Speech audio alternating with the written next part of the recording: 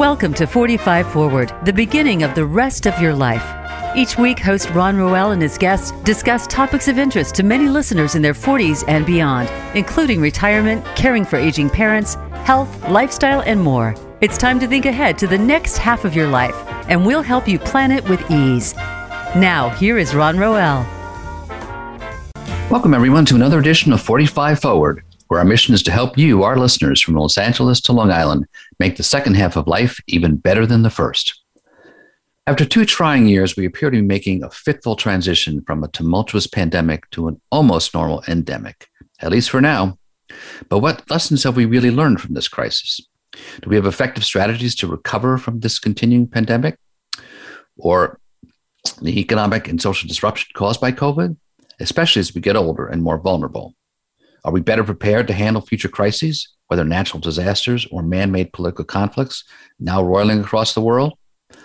In today's episode, Linda Fostek, a best-selling author and crisis planning consultant, and Donald Patane, a veteran financial advisor, offer their collective wisdom on how to prepare for potential crises, as well as recover from them when they unavoidably land on us. Linda is the creator of a comprehensive crisis planning guide designed to help people protect their homes and loved ones from a range of disasters, from violent storms to cyber fraud. She helps families assemble customized in case of emergency toolkits to deal with the challenging what-ifs in life and stop worrying about them. Don specializes in long-term financial planning for everyone from young newlyweds to older retirees who now face the sudden impact of potential inflation. Often referring to himself as a financial doctor who does house calls, Don will talk about how he works with a network of professionals to help families create strategies to address needs and potential crises through every stage of life, from general investment and college planning to life insurance, long-term care, and funeral pre-planning. And beyond individual preparedness, Linda and Don will talk about how communities can come together in times of crises, providing needed support and recovery processes that often take longer than we ever thought. So let's meet our guests now, Linda Fostek and Don Patane. Linda and Don, welcome to the show. Thank you. Thank you for inviting me. Here.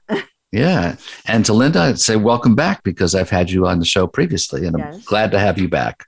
You have a lot of great things to say. So guys, coming out of the pandemic into the endemic, we can talk about the lessons we've learned regarding crisis planning preparation. But first, let's take a look at where we are now. Give me a sense of what you guys think of as the state of affairs. You know, what's been the toll of pandemic? How are we doing financially, socially, psychologically? What are the biggest concerns in this recovery period from the crisis? So let me start with you, Linda. Let's go. Well, I think the thing that I think has shocked us all is just how long it's taken us to get through this current crisis, this pandemic. And the long-term effects and long-term impact on our lives that this particular pandemic has had on us it crosses all age groups and all socioeconomic people. It truly, I'm looking at people who are still terrified to go outside.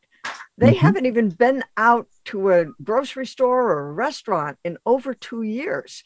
They are absolutely terrified, and it has completely changed the way they're living their lives and not living their lives, because they're not able to kind of get back into it, even though, for the most part, many of us feel like it's behind us and we're putting it behind us. There are still many that are, they're not comfortable.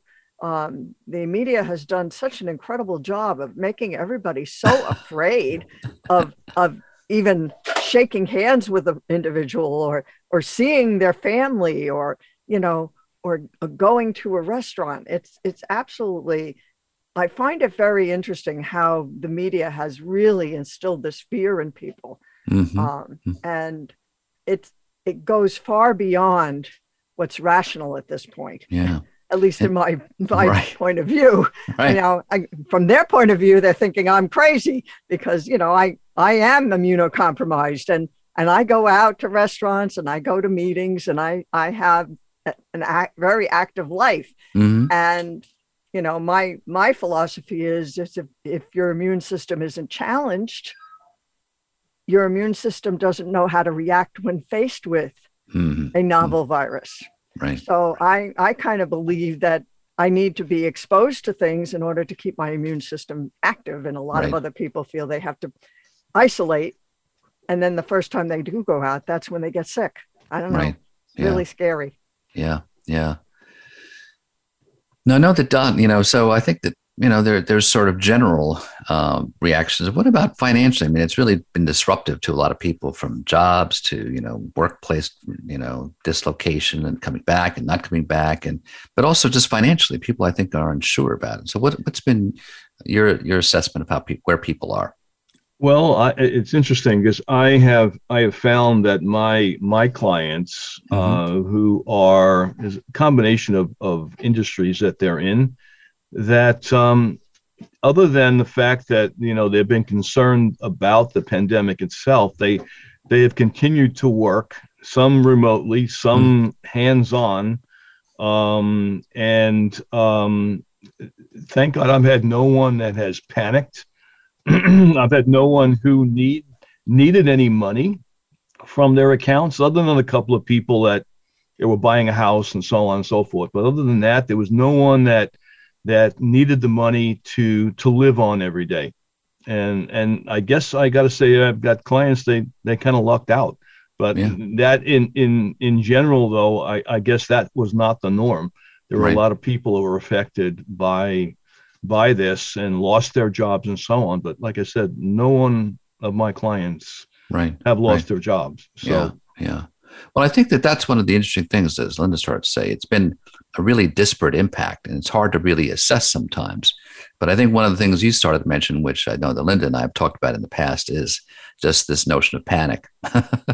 And I think that I think one of your good metaphors is from your experience in scuba diving, right? Yes, because I mean, one of the first things they teach you in scuba diving is that panic kills. Mm-hmm. And when you panic, invariably you make the wrong decision. And that's what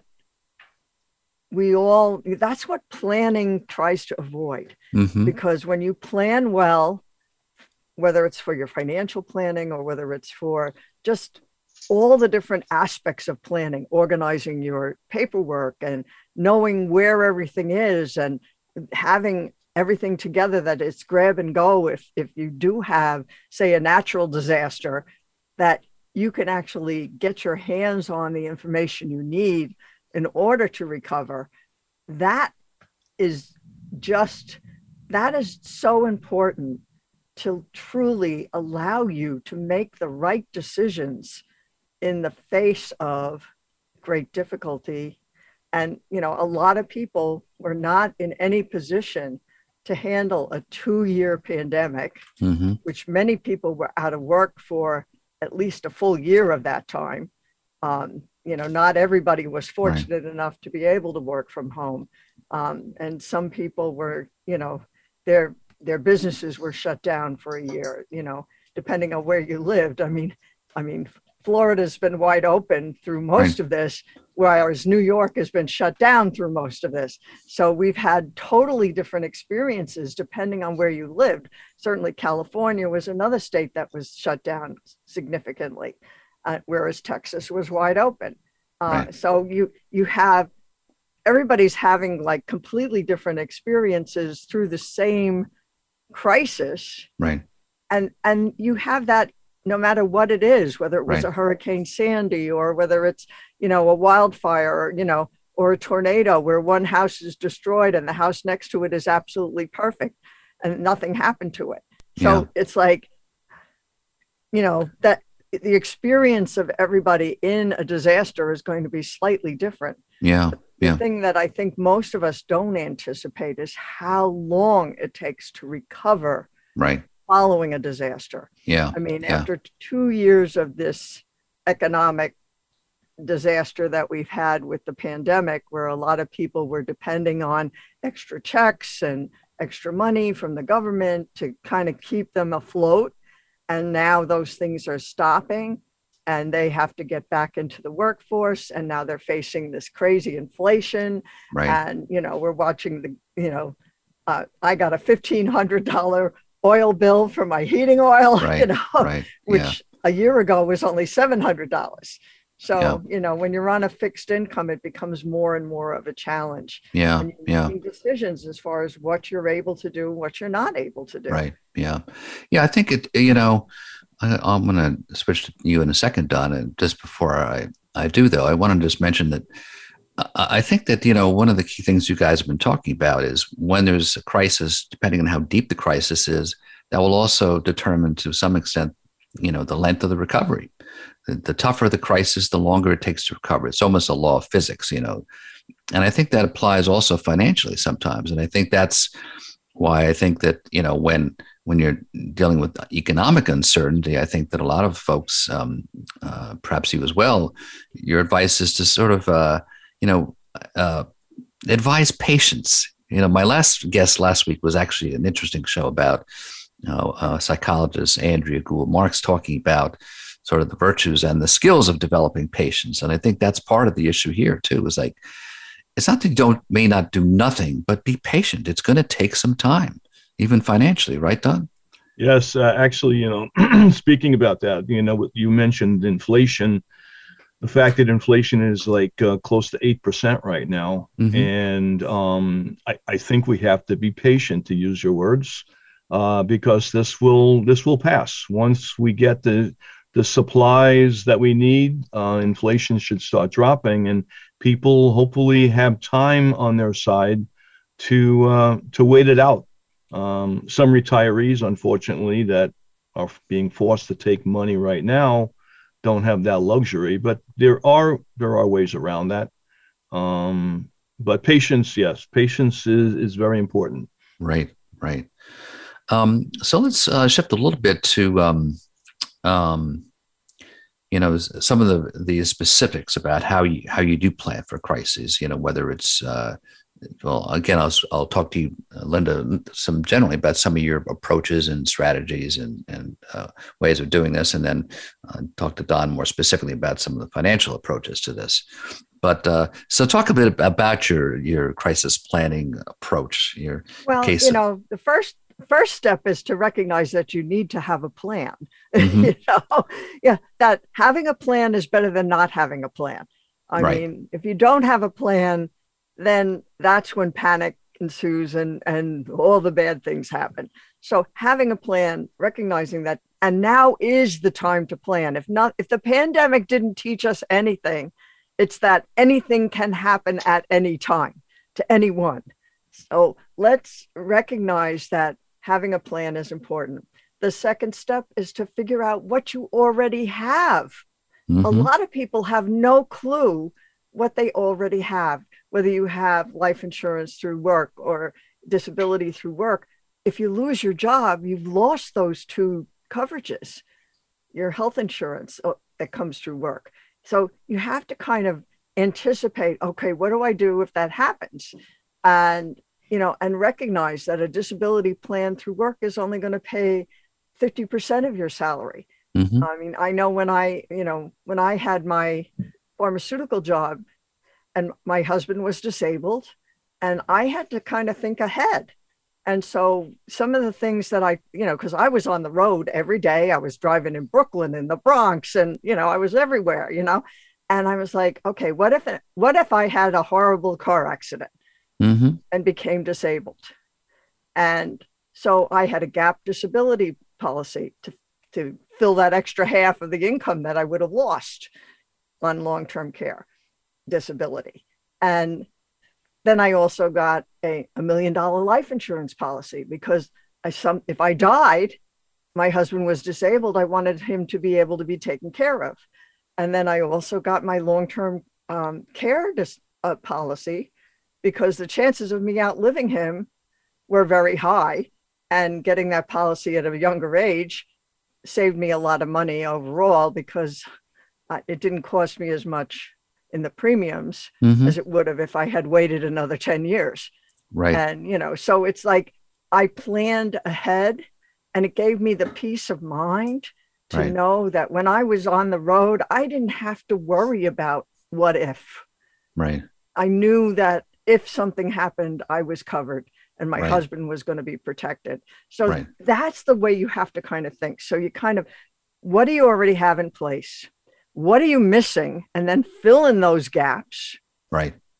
Then organize it in one place so that your family or you can access it easily. You don't want to be sending your family on a scavenger hunt without a list. Right.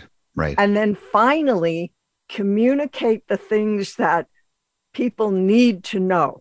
They need to know if you have a long-term care policy. They need to know if you have a reverse mortgage. Right. They need to know if you have a prepaid funeral. Right. Those would be 3 essential things that your family should know. They should also know about your healthcare proxy and your living will and those kind of things, so that those decisions they don't have to make because you've already made them. Right. And it takes that burden off your loved ones. Right. So those are the 4 steps, basically. Recognize you need a plan, figure out what you already have, and then fill in the gaps, organize it, and finally, you want to communicate to your loved ones what they need to know. Right. Okay. You know, it's funny you mentioned that about the planning piece. Every time my wife and I go away on vacation, we have a list that we leave behind for my son as a just in case, where everything is. And a lot of people don't do that. And if they don't, they're lost if something happens to you. Right. Right. So it's important. Yeah, very much so. Yeah. It's something we don't think about, especially, sometimes we think about ourselves, but we don't think about our kids, about the importance of that. And I think for a lot of people too, and I'll get back to more of a financial piece with you soon, Don. But from a healthcare perspective, right? People know that when your children turn 18, they need their own healthcare proxies, and people don't recognize that. So when they go off to college, that's one thing they've got to do. So listen, I think we're gonna get to you, Don. I want to get into some more specifics about the financial side of things, but we need to take a quick break. We'll be back soon, folks. We'll be talking much more with Linda Fostek and Don Patane. So don't go anywhere. Post your thoughts about our shows and network on our timeline. Visit Facebook.com/Voice America. Are you fully connected? We're all online in more ways than we can imagine. Our business, our family, our health, and our money are all part of the cyber-connected world, and it's getting more frightening every day. On My Connected Life, host Tyler Cohen-Wood takes you into the exciting world of cyber and shows you what you need to know right now to keep your cyber-connected life safe and your data within your control. Get all the information, the news you need to know, and a lot of fun and surprises. Wednesdays at 11 a.m. Eastern Time, 8 a.m. Pacific on Voice America Variety. Voice America programs are now available on your favorite connected device, including Amazon, Alexa, and Google Home. Through streams with Apple Podcasts, TuneIn, and iHeartRadio, listening to your favorite show is as easy as saying the show name followed by the word podcast. Hey, Alexa, play Finding Your Frequency podcast. If that doesn't work, try adding on TuneIn or on iHeartRadio or on Apple Podcasts. Planning for college? Tune in to Getting In, a college coach conversation for tips, techniques, and insider perspectives, hosted by Elizabeth Heaton, a former admissions officer at the University of Pennsylvania, and featuring her fellow admissions and college finance experts from Bright Horizons College Coach. The show shares what colleges are really looking for and how to highlight your hard-won achievements for the best chance at success. New episodes air every Thursday at 4 p.m. Eastern Time, 1 p.m. Pacific Time on the Voice America Variety Channel. The Internet's #1 talk station. #1 talk station. VoiceAmerica.com.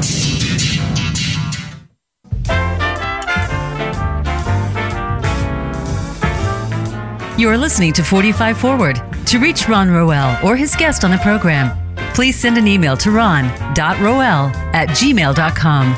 That's ron.roel@gmail.com. Now back to 45 Forward. Welcome back, folks. We're talking with Linda Fostek and Don Patane. both veterans in their fields. Linda, a crisis management planner. Don, a financial advisor.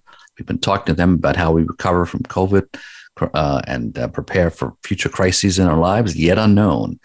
Now, before we continue our conversation, I want to just let you know that you can find out more about my guests by going to my website, roelresources.com, clicking on the 45 Forward tab, as well as go to their website. So Linda's website is lindafostek.com, Linda, Fostek.com. And Don's website is mainstreet-financialgroup.com, right? I got that right, guys? That's right. Okay, good. So as we were going to the break, I wanted to switch over to Don and have you talk a bit, Don, about the financial planning side that works in conjunction with Linda's stuff, both in general planning, but also some of the crisis planning, the elements of that. Well, generally what I do is when I sit with somebody, I take a look at what they have, what they may want to be accomplishing. Right. And I move forward from there. There are some people if they have absolutely nothing I can work with, then I basically tell them they have to make sure they can live every day. But I also tell them you may want to do things, but you also, again, that wording, live every day. You can't be putting away money and not being able to eat. So it's important. So those people that do have something to work with, I generally tell them they should have an emergency fund that would last anywhere from 3 to 6 months in case something were to happen. And then as far as investments go, they should have short-term investments and long-term investments. They should have buckets of money that are maybe not as aggressively invested for the near term. And then for those that are maybe 10 years out, have more aggressive investments because it gives it time for the market and so on to be able to gain. And it's important that you have that. You have the buckets of money, not just all your stuff in one place. Right. So, yeah, I think one of the things that is tough. It was something I had to be careful and watch for too. Is this emergency fund, this 3 to 6 month emergency fund? It's something that can slip by easily. I know I've talked to Linda about this too. It's just like people just like, just keep going month to month. I think that's one thing that people are shocked to realize. If something happens unexpectedly, it's like, holy smoke, and I think that early parts of the pandemic showed that how many people were living month to month without any savings at all, without any cushion to think about that. So I see you're nodding, Linda. Talk to me more. And it was even, some people were week to week. Right. I mean, they literally, until their unemployment came through or whatever, they had no food in their refrigerator. And especially when the schools were closed, and some of these families were used to having breakfast and lunch provided for their children, and suddenly that stopped. Right. And they had no income coming in because their job evaporated because their business was shut down. It had to be very scary for a lot of people. Right. Yeah.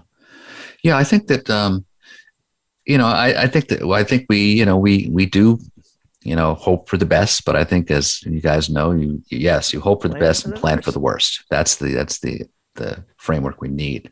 And of course, with different kinds of investments, long-term, short-term, there, I'm sure that Don goes through sort of assessing people's, their, as they call it, their risk profile. Exactly. That's one of the things that's important. You have to know their risk profile. And also you have to, I have some people that really want to do a lot for their kids. For example, they want to do the college planning and put money away. And I tell them, you know what, before you do that, you should consider your own retirement, because your kids are not going to fund your retirement. Right. And the kids could possibly get scholarships, grants, whatever may be going on. But you need to think, and sometimes I tell them, you're not being selfish. You need to think about yourself, right, and plan for your retirement. And then once you do that, if you have extra money left over, you can put some away for the kids. Right. It's important. And you, as far as putting away for the kids, the college planning, start early if you can, because the more time you have on your side, the better. Right. Yeah. Yeah. I think that, another common metaphor that I know you guys are familiar with is, the flight attendant, metaphor, right? In case put of your mask on first. Put your mask on first. Exactly. And it's important for your kids because later on, the whole issue of long-term care, as you get older, becomes an issue, and you better be prepared first to handle that. I think they'd appreciate your being prepared for that more than, having, prepare for them when this is the immediate thing that doesn't fall on them. Because otherwise, if you're not prepared, that's what will happen to them. So that turns out that it's the family, it's that sandwich generation where, you're caring for your parents. Let's say people that are our age would be caring for your parents, and you have kids. So you're right in the middle there. And you see what's been going through with your parents. In many cases, the parents have not had long-term care insurance, and you've seen what you have gone through. So what happens is that it's an eye-opener, that it makes you want to make sure that you get it. Right. So that your kids don't have that burden, because it does become a major problem. Right. Right. And that even goes for the pre-planned funeral as well. Exactly. Yeah.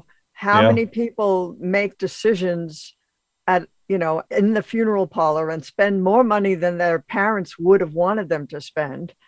And, because they're feeling guilty, or they don't know what they're doing. And, they get this ridiculous bill for a funeral that maybe they didn't have to spend that much money. And if, having the prepaid funeral takes all those decisions out of the hands of the people that are grieving for you.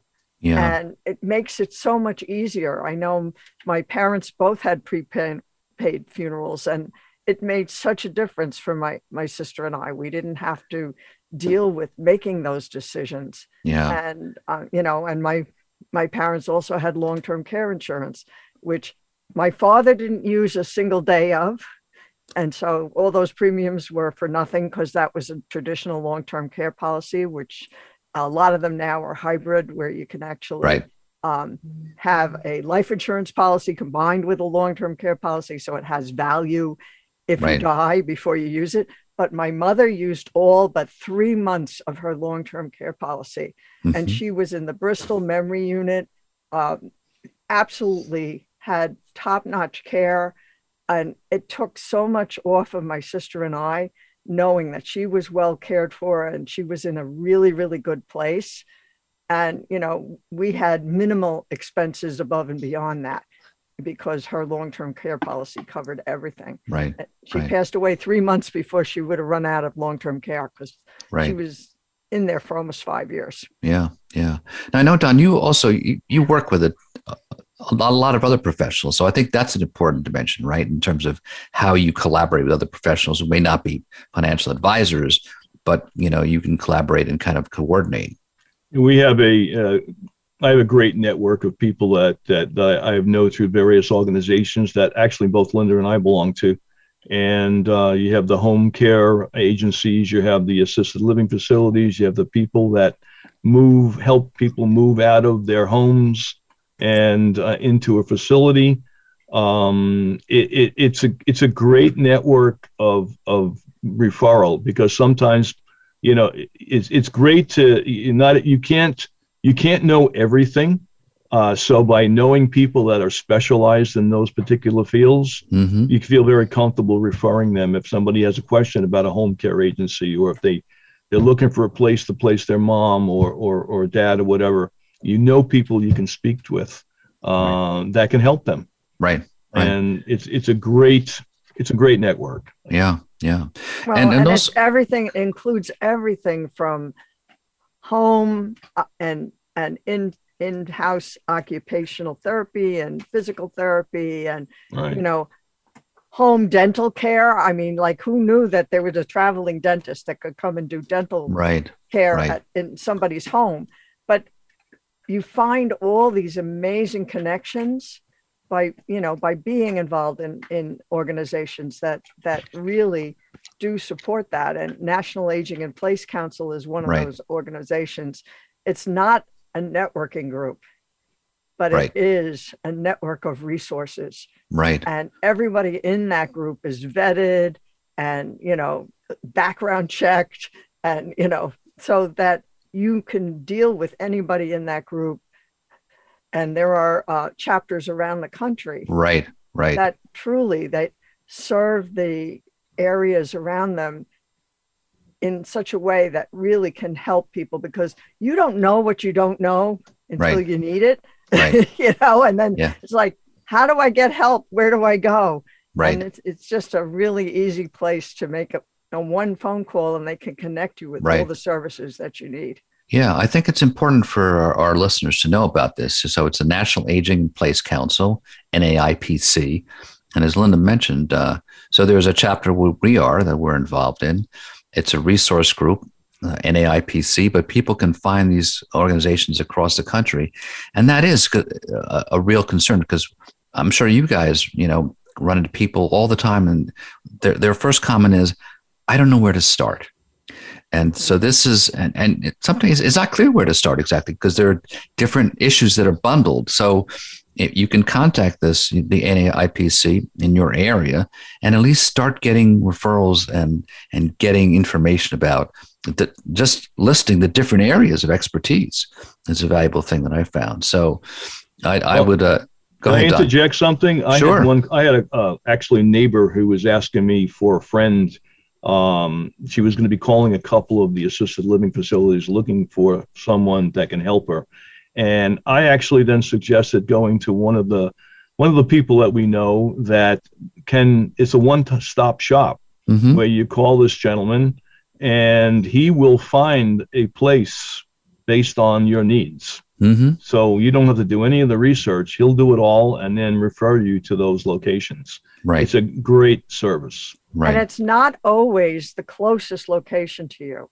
Right. It may be, that may not be the best fit, because you're looking for the social interaction, the ethnic interaction.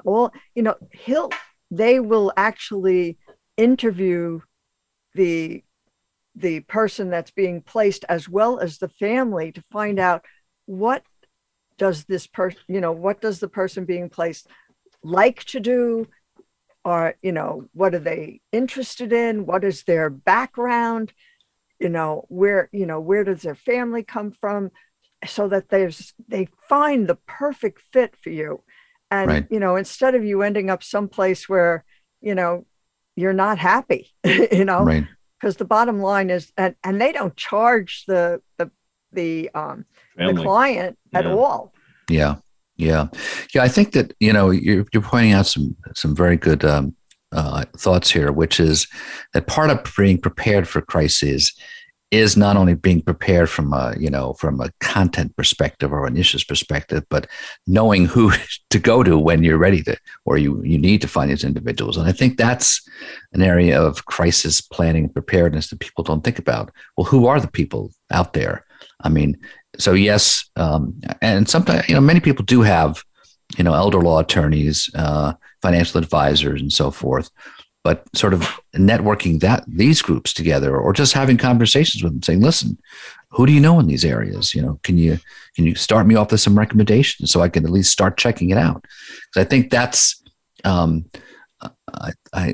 forget your exact wording, Linda, but you had a phrase about knowing people before you know you have to know them, to be known before you're needed. Right. And that, I think, is very important, and that's one of the things that we do is that we do a lot of community outreach as well, where we put together presentations at libraries and at various senior centers and things like that, where we introduce people to the whole array of services that are available, so that they know, first of all, who to call. And it's a simple one call does it all. All they have to do is call NAIPC and they can be connected to any of the services.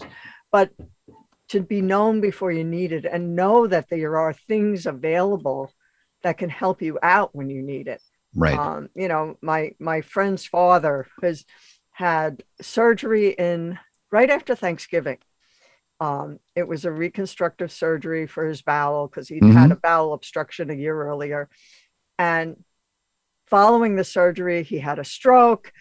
So his recovery has been horribly complicated. Right.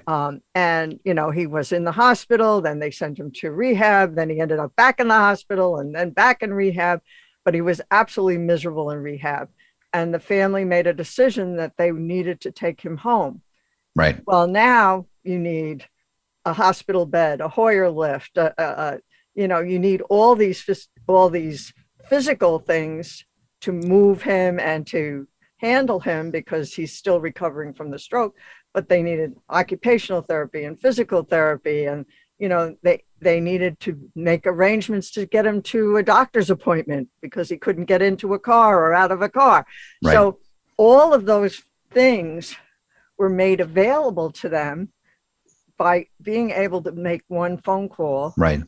And kind of say, okay, this is what we need. And we also need some help with somebody to be with him overnight. Okay.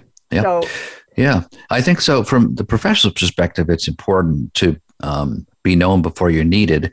And then from the consumer's perspective, the flip side is important to know people like you before you're needed, because it's trying to, find you in the midst of a crisis is tough, so, and often you don't make the right decisions because you're doing it.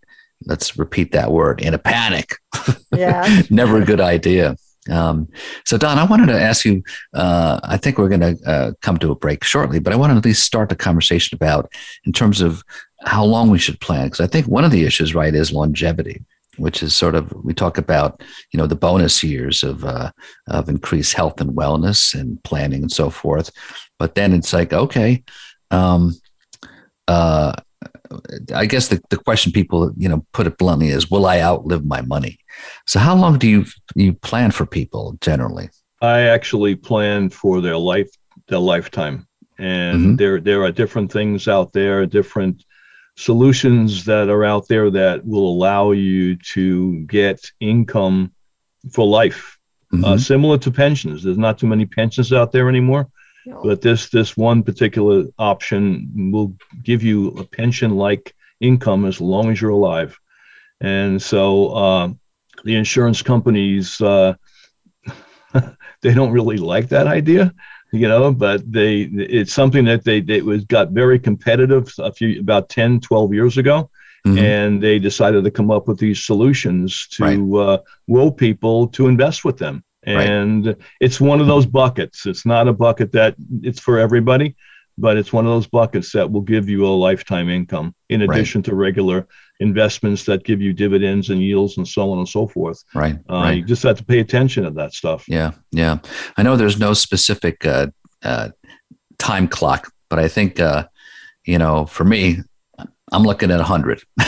Will I make it? We don't know. But you do see a lot of stories about my father lived until 97. Yeah. Hey, my neighbor's mother just passed away at 103, and she was still doing stairs and was sharp as a tack right up until when she passed away. So exactly. All right, folks, we're going to just stop right here for a moment, take another short break. But when we come back, don't go away, folks. We have much more in our last segment with Linda Fostek and Don Patane. Get the news on our shows and other happenings by following us on Twitter. Find us at VoiceAmericaTRN or twitter.com/VoiceAmericaTRN. Tune in to Melody Edmondson's The Space of the Waist radio program.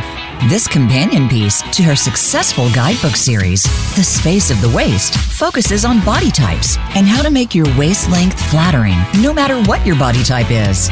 Guests include designers, merchandise managers, factory owners, and more. You'll also find out what accessories will complement your body shape and waist length. Tune in every Tuesday at noon Pacific Time and 3 p.m. Eastern Time on Voice America Variety.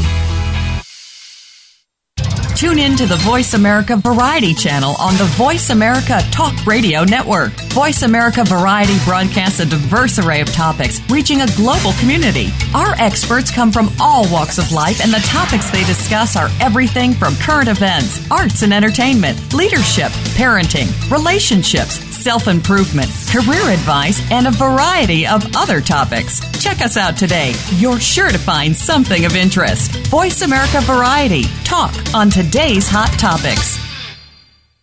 Tune in every Friday to get your weekend kickoff early. Join the legendary G. Keith Alexander for What's Hot Harlem America. The flagship show of the new Harlem America Digital Network has something for everyone. From the latest in entertainment to empowerment, health and wellness, and more. We'll bring you a variety of fresh viewpoints, voices, and ideas. What's Hot Harlem America with G. Keith Alexander can be heard every Friday at 1 p.m. in New York and 10 a.m. Pacific Time on the Voice America Variety Channel. Stimulating talk Gets those synapses in the brain firing really fast. all the time. The number one internet talk station where your opinion counts. VoiceAmerica.com.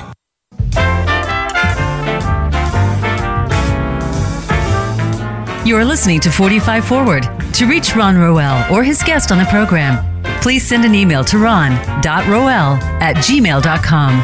That's ron.roel@gmail.com. Now back to 45 Forward. Welcome back, folks. Once again, we're talking with Linda Fostek and Don Patane about preparing and managing crises in our lives and communities. And now, before the break, we were talking a lot about sort of individual preparedness, but implicit in that is an understanding that crisis preparation really involves a team and often a community approach. So Linda has a whole other segment of her activity that deals with community preparedness and recovery. So let's start with you, Linda, about your involvement in this. Well, it's when you talk about community involvement, it's really about realizing that we're not alone in this boat, that we have neighbors and friends and everybody else that could also need some help. And it's about being part of the solution instead of part of the problem. And one of the things that my parents delivered Meals on Wheels into their 80s to the quote unquote old people. I mean, they were in their 80s and they're delivering Meals on Wheels. They were both healthy and they were able to do it. And it was just something that they did every week. And I mean, they had a friend who was in a long-term care facility. They visited her every week, because they wanted to keep that connection. And it's like when we have a horrible snowstorm, I have a guardian angel on my block, literally, because this young man who's in junior high school, he comes and he plows my driveway and clears off my car, and he won't take any money because as part of their school program, they're supposed to do community service. And this is part of his community, his give back to the community, is that he does take care of a few of the aging neighbors. I guess I'm in that category now. Right. The aging neighbors. And I'm so grateful for this guardian angel because when it snows, I don't have to worry. Am I going to be able to get out of the house? He takes care of everything. But in my own give back is I'm part of an organization called CERT, which is the Community Emergency Response Team. And following Katrina, FEMA realized that they needed to get the community more involved in recovery following disaster. And so they developed this community response team, and there are chapters in every state, in every county across the country. So people can become part of certified members of CERT, and they do all kinds of training, everything from first aid to sheltering to search and recovery to, fire suppression. I mean, we've done all kinds of training. And you're like, okay, well, how does that play in the community where I live? Well, we assist at parades and we at various events like the Cow Harbor Day race, we assisted with that. But during the pandemic, we were called on early on in the pandemic to help distribute the personal protective gear to nursing homes and assisted livings. I mean, when they didn't have masks and they couldn't get gowns and they couldn't get any of that stuff, and the county was able to secure supply. So I was making phone calls to all of these places saying, I've got N95 masks. How many do you need? And you can come pick them up today. And, and I mean, I could hear the people on the other end of the phone doing a happy dance because they were washing and reusing their N95 masks because they didn't have a choice. Right. And then later on in the pandemic, once the vaccine became available, we were called on to assist in the distribution of the vaccine in a logistics sort of way. Right. We weren't actually giving the shots because they had professionals doing that, but we were facilitating the logistics, keeping the lines moving, organizing, getting people in and out in an efficient manner. And I did that every week for over 6 months. I was assisting with the vaccine distribution. Yeah. And to the point where I always worked in the afternoon, and many afternoons at 3:00, I would go check with them and say, well, how many appointments didn't show up? I have a couple of people that are having a difficult time getting an appointment because either they didn't have a computer or just couldn't do it. And, I was able to get some of my neighbors who were in their 80s and, in to get their vaccine. Right. And, just being able to do that, right, that give back, feeling like you're part of the solution. Right. It feels so wonderful to be able to do that. Yeah. Now I know that Don too, in a different way, but you're involved in organizations like the Kiwanis and the Lions Club and a counseling center. So your business is, financial advising, but you're also involved in community efforts and recognizing it's not just about a network, being in a network. No, I belong to a lot of organizations. I'm heavily involved also with my local Levittown Chamber of Commerce. Mm-hmm. And one of the things we did during the pandemic was to go around to our businesses and do either take a picture or taking a video clip and doing an article on them and putting them into our newsletter on our website to let people know that we call it our Still Standing program. Mm-hmm. So that, and because many businesses were struggling, and we wanted to try and advocate for them, and that's one of the things we did. We also, with Lions and Kiwanis, a lot of it closed down during the pandemic. But one of the things what Linda was saying was the fact that we also got our hands through the county on masks and hand sanitizers and so on, and we were distributing those also to the businesses. Right. And I'm also involved at the Nassau County level with the Nassau Council of Chambers of Commerce, and they were getting stuff that we were filtering down through to the chambers and giving stuff out that was needed. We had a local printer. Actually, I helped donate to a 3D printer that he wanted to buy a second one. He was making face masks and supplying them to Nassau Medical Center. So everybody was kind of like working on this to try and make things work for the local people. Yeah. And So I mean, I think that a lot of stuff, it comes from different levels, but ultimately, like real estate, it's local. And I think that one of the things that, that comes to mind when I hear the two of you talk about this is that, you can't avoid a lot of crises, but you can prepare and you develop what I sort of call, crisis hardiness or resilience. That's a word a lot of people use these days. But what does that mean? It means being connected in the community like you guys are and being available when things come up. And I think just an overall recognition that in order to solve a lot of these things, you need what I call a three-legged stool. I mean, it's business, it's government at different levels, and it's nonprofit and volunteer efforts. And you really need everybody involved in these situations. And you need to be cloned also. Well, you guys need to be cloned. For me, what I think what happens is when you're involved as part of the solution, you forget about your own problems.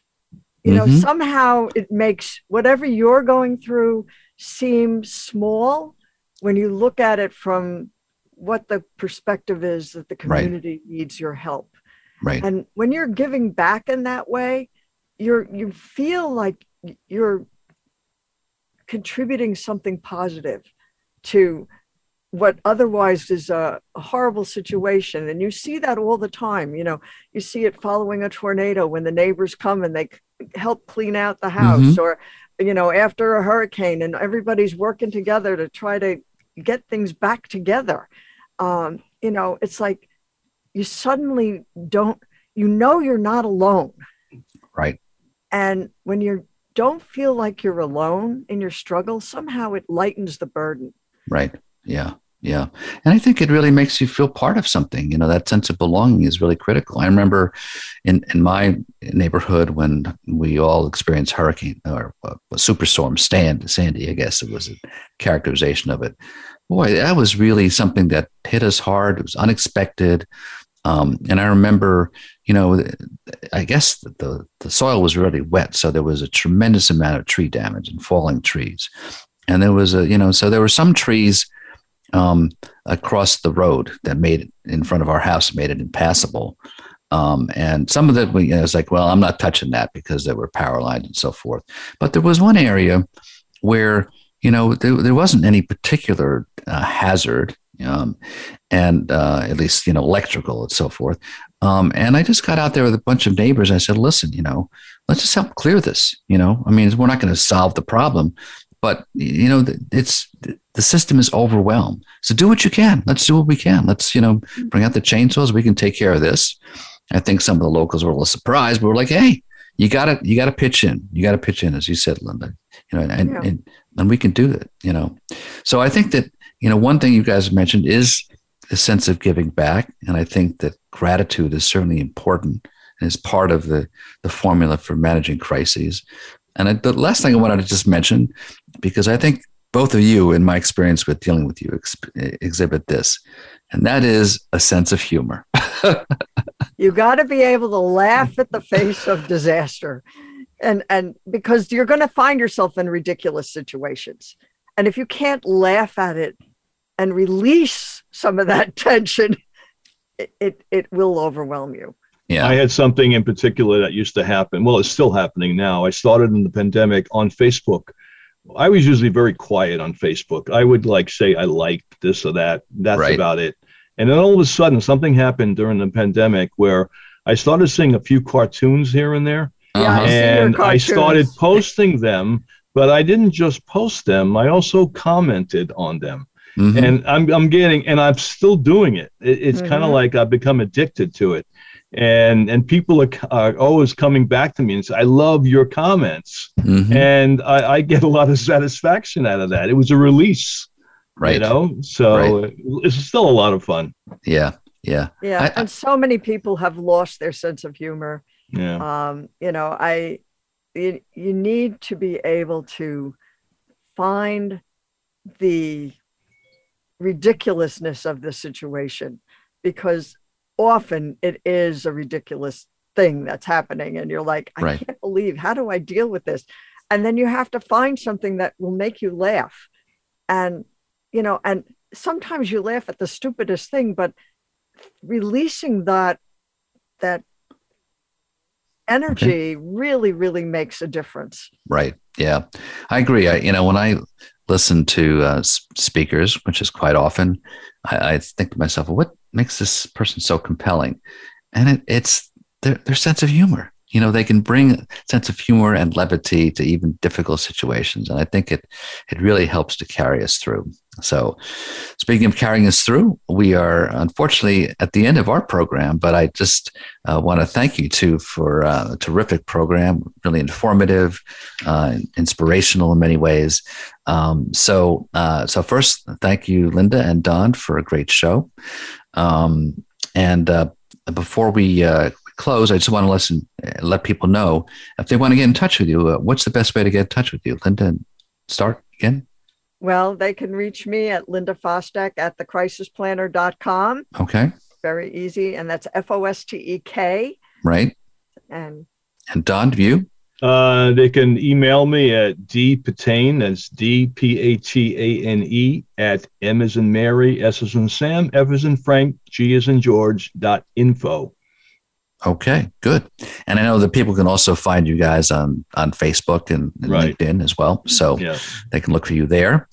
So once again, folks, tell your friends if they missed my conversation with Linda and Don today, they can listen to it as a podcast on voiceamerica.com.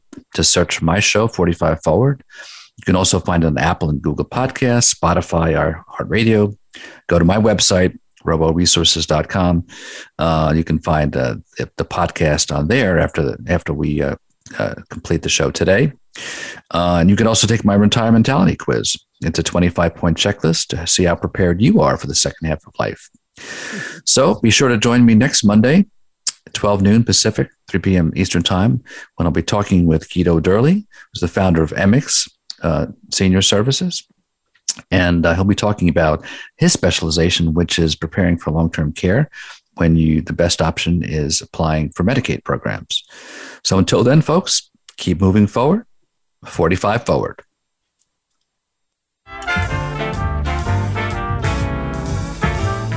Thank you for tuning in to 45 Forward. Please join your host, Ron Roel, for another great show next Monday at 12 noon Pacific Time and 3 p.m. Eastern Time on the Voice America Variety Channel.